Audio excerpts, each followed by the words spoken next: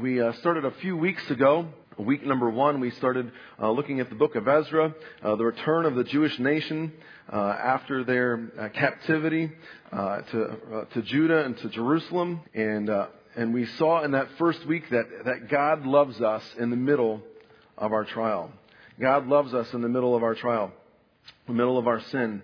God freely invites us to come to Him as He invited the people of Judah to come back to Jerusalem from their captivity. And then this being a comeback for them, and a possible then comeback as an application in our own lives, a comeback to us, for us to be able to take that opportunity to come back to God, whatever trial we may be going through, whatever sin we may be in the middle of, but we can come back to God, and that's what we saw in week 1. The second week we took a look at the idea that it takes work to restore what has been broken. It takes work. Cyrus gave back all of these treasured vessels that were taken from the temple, from God's house, and they were given back so that they were able to use those and for them to be there for worship. And the application for us was to return the vessels of our own lives back to their rightful place, the vessel of prayer and the vessel of church attendance, the vessel of purity, the vessel of personal evangelism, the vessel of fellowship. And so we saw these different things on the first 2 weeks. Tonight, we're talking about this third part, a return. Again, a return, but a return together. And the text is Ezra chapter 3 and verse 1. And we'll read that, and then we'll pray, and then we'll jump in tonight. The Ezra chapter 3 and verse 1, it says this: "And when the 7th month was come, and the children of Israel were in the cities, the people gathered themselves together as one man to Jerusalem." All right, there's a couple of guys that I asked, and there may be more, I don't know. There are a couple of guys that I talked to before the service. They're going to come up, just kind of get themselves ready. Go ahead, come on up, guys, at the front here on the platform. I'm going to talk about these guys in just a second. But we've talked about a lot of things the last number of weeks. We know what we have to do. We're ready for the comeback. We've talked about that. We know what the vessels are that we need to restore in our own lives, and now it's time to do it. Chapter 2 tells us of everyone who's in, right? We're in chapter 3 now, but we could go back to chapter 2. I'll just read that first verse in chapter 2. It says this. It says, "Now these are the children of the province that went up out of the captivity of those which had been carried away, whom Nebuchadnezzar, the king of Babylon, had carried away unto Babylon, and came again unto Jerusalem and to Judah, and everyone unto his city."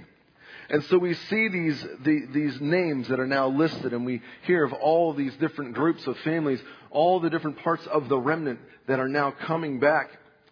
And it's exciting to see this take place. And I wonder if you've ever been to an event. I have several times as a youth leader in the past, where you go to an event and maybe it's a conference or a camp or something like that, but there's several different churches that are represented, and we see all these different names represented in chapter 2, and it's just a recognition of who's here, who's in, who's ready to go. And so we see chapter 2 as that recognition, that maybe that honoring, that representation of who's ready to come back. Who is the remnant? And so I asked these guys to come up. They're ready to go. It's going to be exciting. And so we're going to just give representation here of the group that is represented by each of these 5 guys. Okay?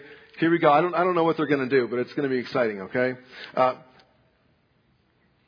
I'll just start off, and Pastor, you're not going to have to do this crazy thing. I didn't talk to Pastor about this, but I'll just start with Pastor. Pastor's posse is here. Okay, I'm alliterating. Okay, Pastor it's here. Okay, Samuel's squad, are you here?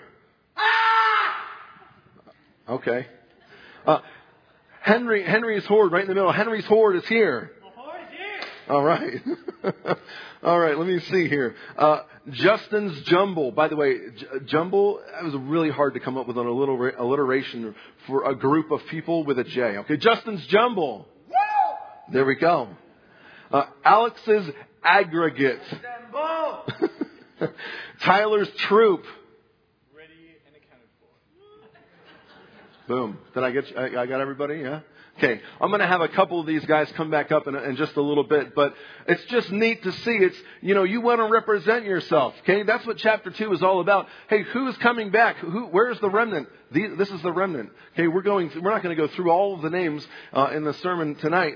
But just to represent them, to see them and to see who they are, to get your name written in the Word of God, it must have been a great thing. Okay, guys, you can take a seat, and a couple of you guys are coming back up in here in just a moment. So we see that there's representation.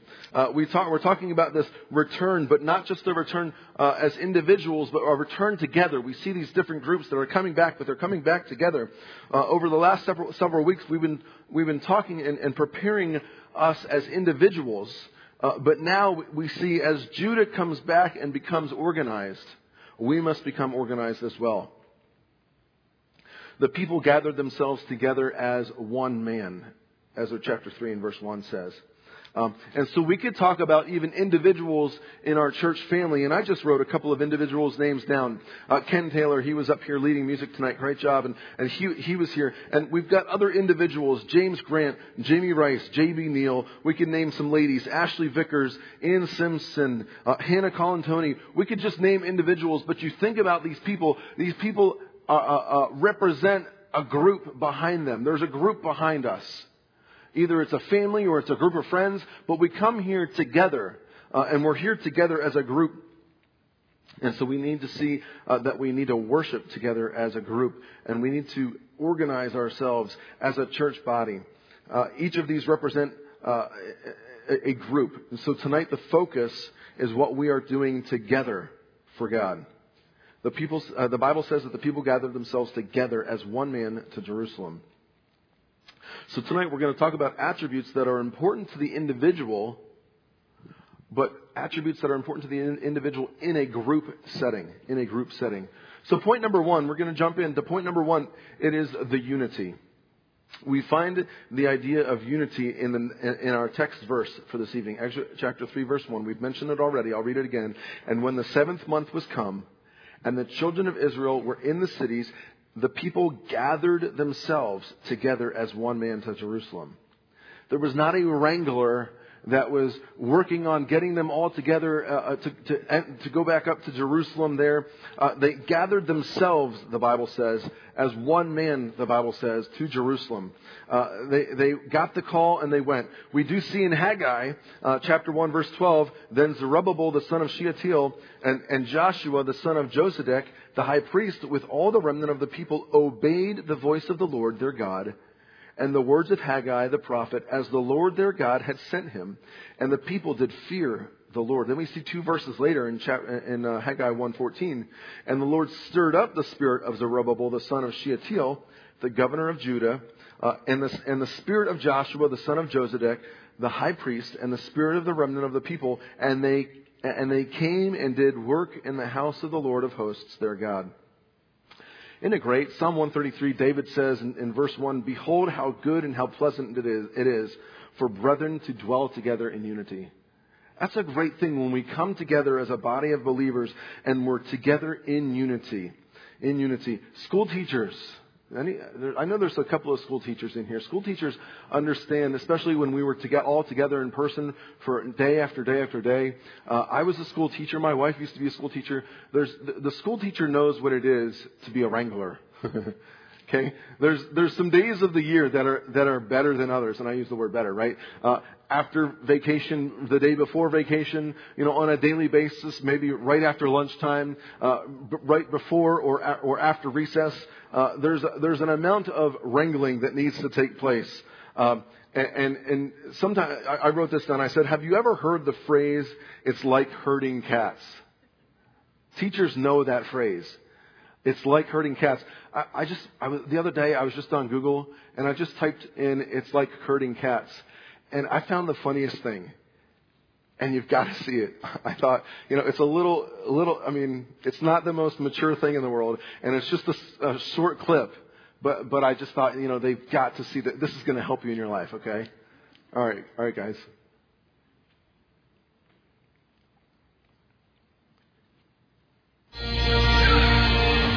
Herding cats. Don't let anybody tell you it's easy. Anybody can herd cattle.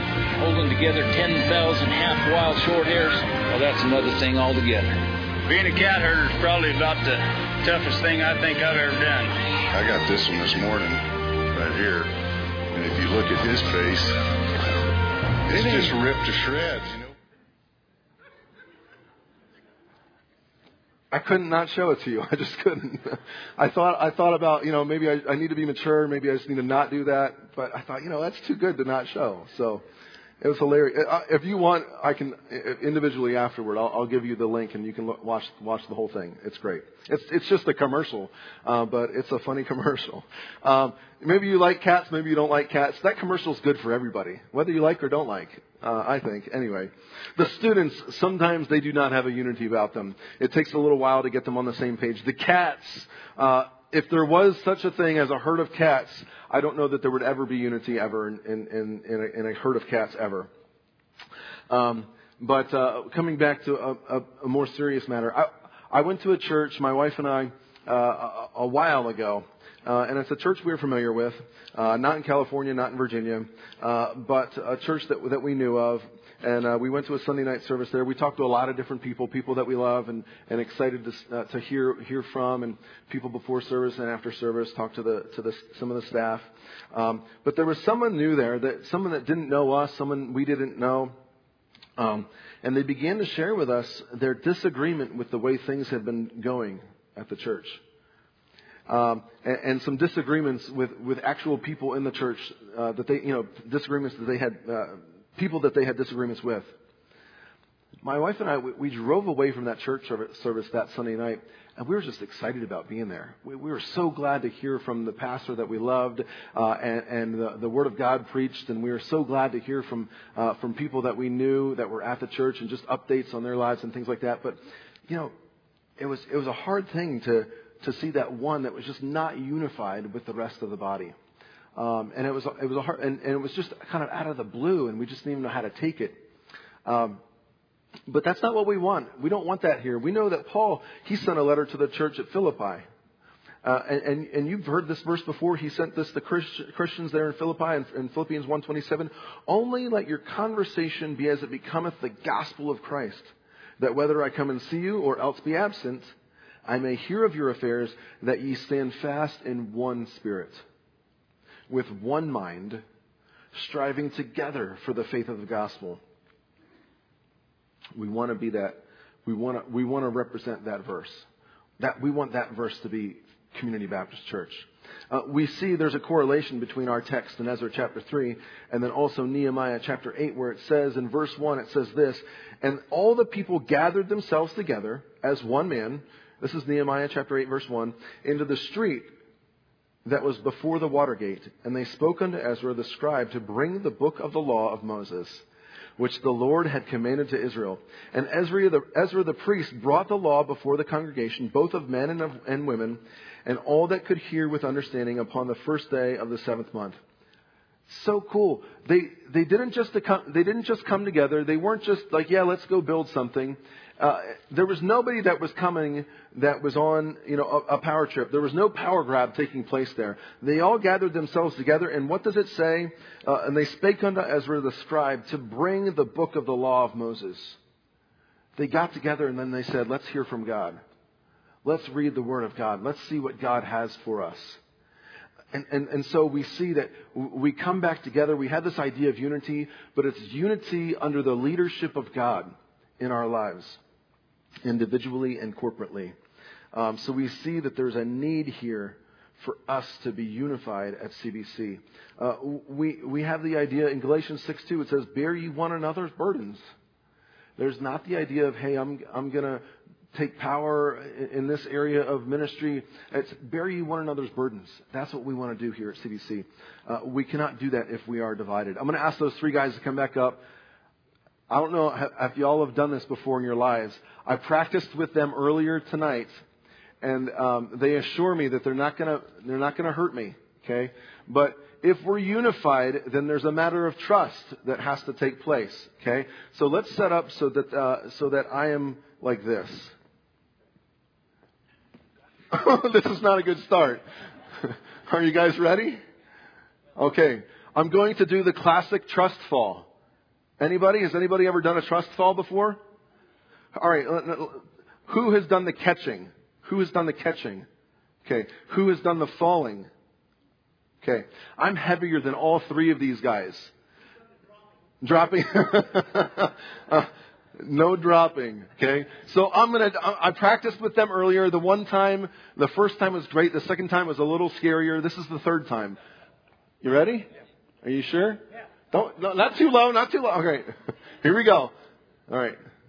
I'm trusting them. If it doesn't work, that's not good for my sermon. All right. Good job. Thank you. You guys can take a seat. So in unity, there's the matter of trust. Okay. I had to trust those guys if I was going to do that thing. If you've been the one that has fallen, it's scary every single time. Because you go up on your heels and you just got to trust whatever's going to happen behind you to catch you. Okay? So we see this idea of unity. They gathered themselves together as one man to Jerusalem. Then the second point tonight is this, the consistency. The consistency. Spiritual growth requires a consistency of spiritual intake. Let's take a look at our text. Chapter 3 and verse 2, it says, Then stood up Jeshua, son of Josedek, and his brethren the priests, and Zerubbabel the son of Shealtiel, and his brethren, and builded the altar of God of Israel to offer burnt offerings thereon, as it is written in the law of Moses, the man of God. Verse 3, And they set the altar upon his bases, for fear was upon them because of the people of those countries, and they offered burnt offerings thereon unto the Lord. Even burnt offerings morning and evening. We see the consistency, morning and evening. Verse 4 says this, They kept also the Feast of Tabernacles, as it is written, and offered the, not weekly, monthly, every once in a while. It says, offered the daily burnt offerings by number, according to the custom, as the duty of every day required. So we see the recently revived Jewish nation knew that they must commune with God every day, and that a rightness with man would follow a rightness with God. God comes first in our lives, and then man. The altar of God is built, and burnt offerings resume every morning, every evening, daily, as the duty of every day required. I want to talk to you about a river. It's the Niagara River. Talking about this idea of consistency. The Niagara River has a lot of water that pushes through it every second, every minute, every day. And it's a 36-mile long river. It's from Lake Erie to Lake Ontario. There's a consistency in that water. There's a consistency in that water. The Niagara River has an average long-term flow volume, which, I don't know, techie kind of stuff. But listen to this. It's a lot, okay? It's an average long-term flow volume of 212,000 cubic feet of water per second. Per second. I'm going to give you a quick video, okay? And it's something that we did a couple of years ago. But I'm going to give you the Niagara Falls as represented from the top of the falls, okay?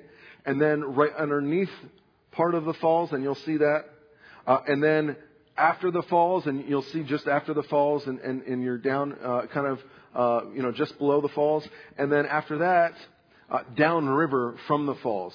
And what I want you to notice, it's a fun video, but what I want you to notice is the consistency of the water that is rushing down this river. Okay, we see this river that is constantly and consistently rushing through from Lake Erie to Lake Ontario. Okay, let's take a look at this one, guys.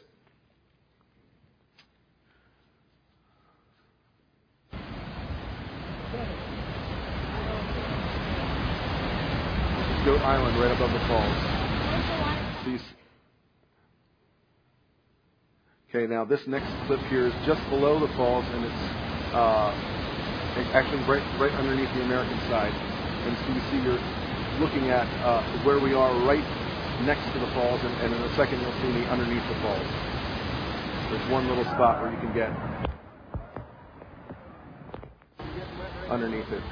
Okay, and then the next one here is this is just below the falls, and you're taking a look at all of this water continually rushing. I got a little nervous that Maid of the Mist was going to go right into it. I did. And then this is downriver from the falls. If you've never done this one before, this is kind of a neat thing. Yeah, the audio was not great.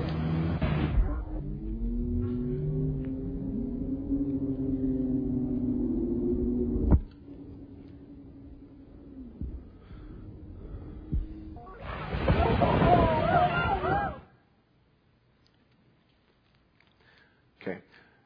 So, I mean, it was a fun video, it was, and it was fun to do those things. But there's a consistency about that water. I'll just tell you, that last thing, if you've been to Niagara and you've never done the jet boat, what's it called? Whirlpool jet boat tour. Sorry, it's a commercial, but it's awesome. They take you, Niagara River goes over the falls and then down, and then it makes a right-hand turn. And right at that right-hand turn, there's a whirlpool. And it's, I don't know the statistics on it, but a super strong whirlpool. Above the whirlpool, from the falls to the whirlpool, is Class 6 rapids. You're not allowed to go on those. Okay. Just below the whirlpool is more rapids. They're Class 5. Okay, which would be very difficult for an amateur or even, somebody that had been doing it for a little while. But what they do is they take this jet boat. It's 1,500 horsepower in this thing. And the jets can point any direction. They can move the boat sideways, forwards, backwards, whatever. But they take you up these Class 5 rapids, which is super cool. And the water is just rushing over top of you. And that's my commercial. It's super fun. But anyway, back to the idea. You see the consistency of the water. It's not stopping except for one time. Y'all know about this? Anybody? Some of you? My daughter was studying this in one of her classes recently. But March 29th, 1848, the winds in Lake Erie caused ice to jam the mouth of the Niagara River. People woke up early that morning, not because of a loud bang or something that was loud, and they just kind of woke up and whoa, what is going on? It's loud. What they woke up to, and the reason they woke up is because all of a sudden there wasn't 212,000 cubic feet of water per second rushing down the Niagara River. It was silent. And they went outside and they started walking toward the Niagara River and the falls and trying to see what in the world is going on. People were scared. And they didn't know what it was that was happening. But back there in March 29, 1848, they showed up at the river, and it was trickling down, and eventually was dry. People were taking horses out on the riverbed, and they were finding things from the War of 1812. They found old muskets and bayonets, tomahawks, and different things like that. But the river had completely stopped. And it was because of this ice that had just built up at the mouth of the river from Lake Erie. It lasted 30 to 40 hours. Okay, the winds changed. It warmed up a little bit, and the water broke through the ice, and it began to flow again. But we see that this ice was a barrier. It was a hindrance. And it's a clean illustration to our own lives, right? We think of this idea of consistency, this idea of spiritual consistency in our own lives, and ask ourselves, what kind of ice barriers do we have in our own spiritual walk? We should have a consistency in our spiritual walk, a consistency with God. And just like the river, with the ice, is there something in your own life, in my own life, that is an ice barrier that is blocking the flow of what should be taking place in our Christian walk? What is the level of consistency in your life? The people in Jerusalem, they were rebooting. They were just rebooting their walk with God again, but they were full force ahead. We see that verse 5 adds to this consistency. Look at verse 5. It says, "And afterward offered the continual burnt offering, both of the new moons and of all the set feasts of the Lord that were consecrated, and everyone that willingly offered a free will offering to the Lord." There was an idea of adding righteousness upon righteousness. They knew that there was a problem in their captivity, and they were set on fixing it. And when we realize that there is something wrong in our lives, that should be the time that we should have the same realization of, hey, let's try and get it fixed. Let's try and fix the problem. I mentioned a few weeks ago, my wife and I got married, and we started doing things as a married couple and trying to do things for God the right way. And one of those things was tithing, and so we were doing that. We thought we felt good about ourselves, and then two or 3 months in, I think I shared with you this before, but I realized that we were tithing on our net instead of our gross. And I realized, what? We should not give priority to our government more so than we give priority to our God. And so we quickly decided, hey, we need to fix the problem. We need to add righteousness to really what wasn't righteousness, but to what we were trying to do in a right way.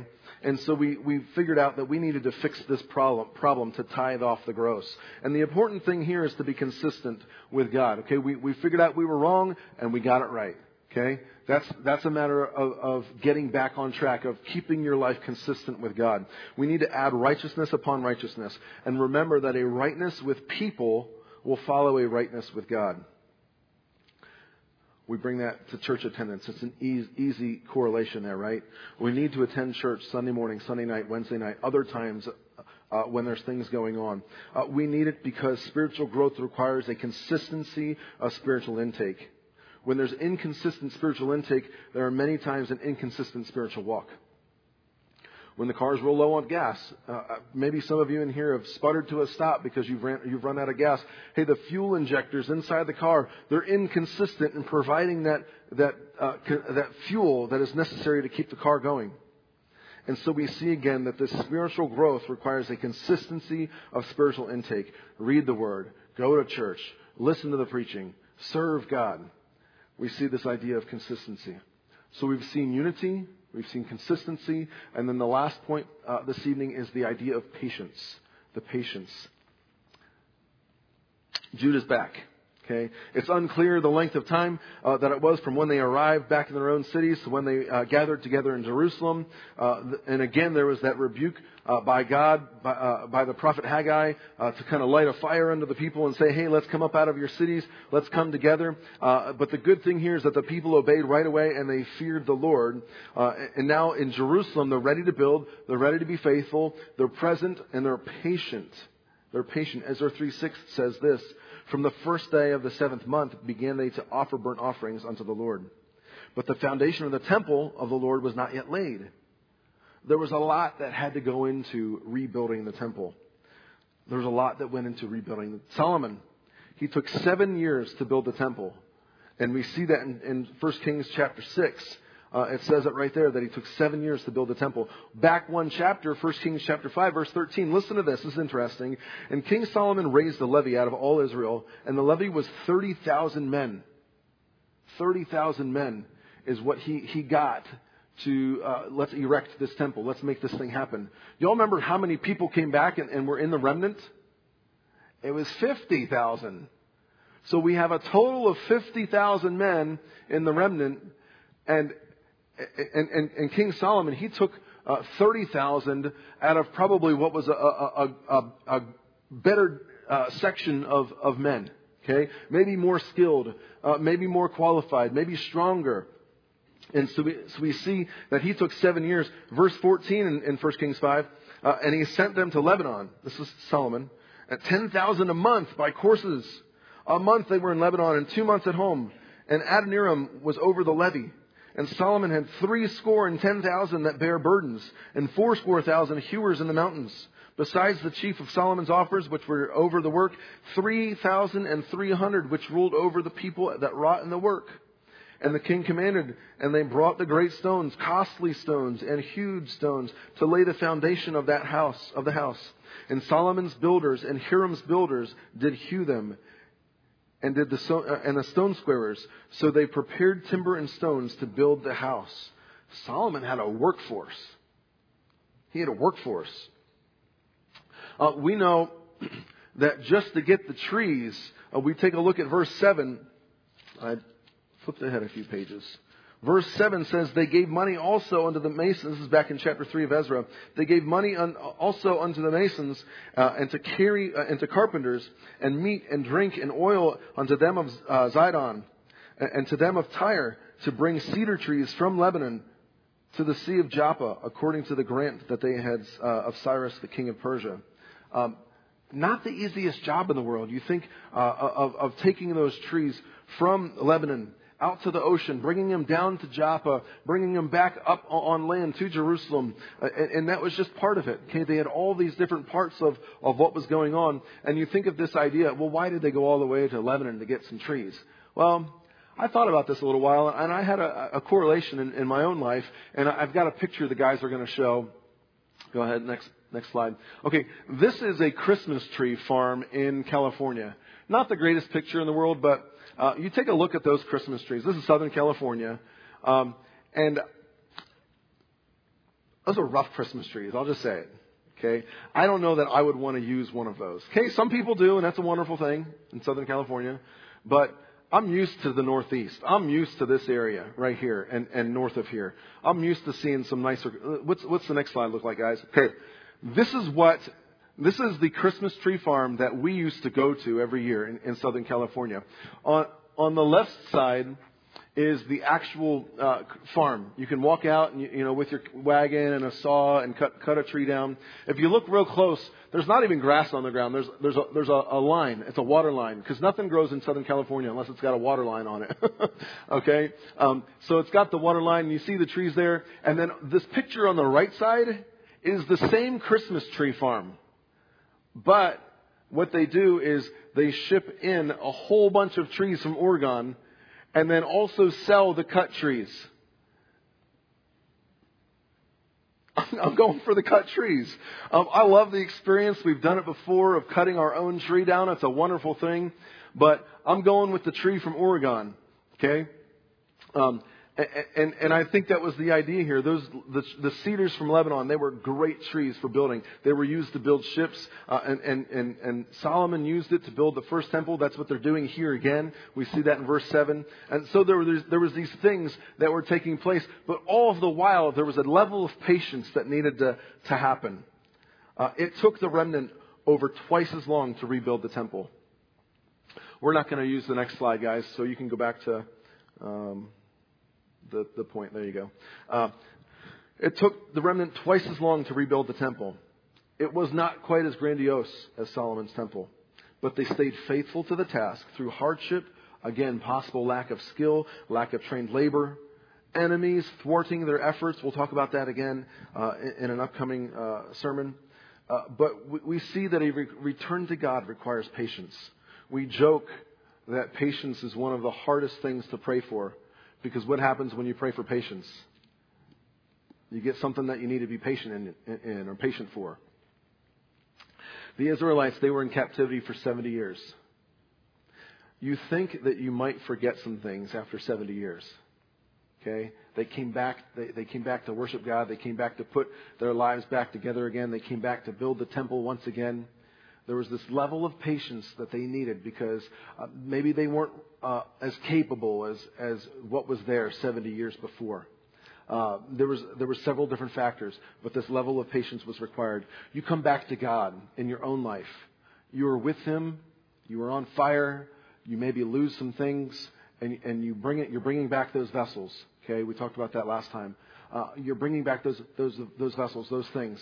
There's a level of patience that is required to come back to God. When you're away from God and then come back, it's not time to put limits on God for certain blessings that you think should be happening in your life. Okay, I had a teenager in a youth group years and years ago, and he was struggling. He was having some different issues, and he came to me and he said, "Pastor Ryan, I'm going to do it. I'm going to live for God. Every day, I'm going to change my life." And I said, "You know what? That's great. That's wonderful. That's a good thing, and that's a good thing to do." And we talked about it for a little bit. But then, partway into the conversation, he said, "But I'm going to give God a month." And I thought, "Whoa! Don't put limits on God." Right? You've heard this before. God is never early. God is never late. God is always on time. But it's not our time. It's His time. And so this level of patience is required. Live for God. Be patient. All the way to heaven. Patience until heaven. Okay? And so we see through some prompting by the prophet Haggai, the people were willing. They were ready to be together. They were ready to live for God and worship Him together. We see Ezra 3:1. The people gathered themselves together as one man to Jerusalem. They were unified. They were consistent. They were patient. And so tonight we're focusing on these things, these ideas separately as individuals, but we do them in a place where we are together. These are things that we focus on, again, separately, but we need to apply those things while we're together here at Community Baptist Church.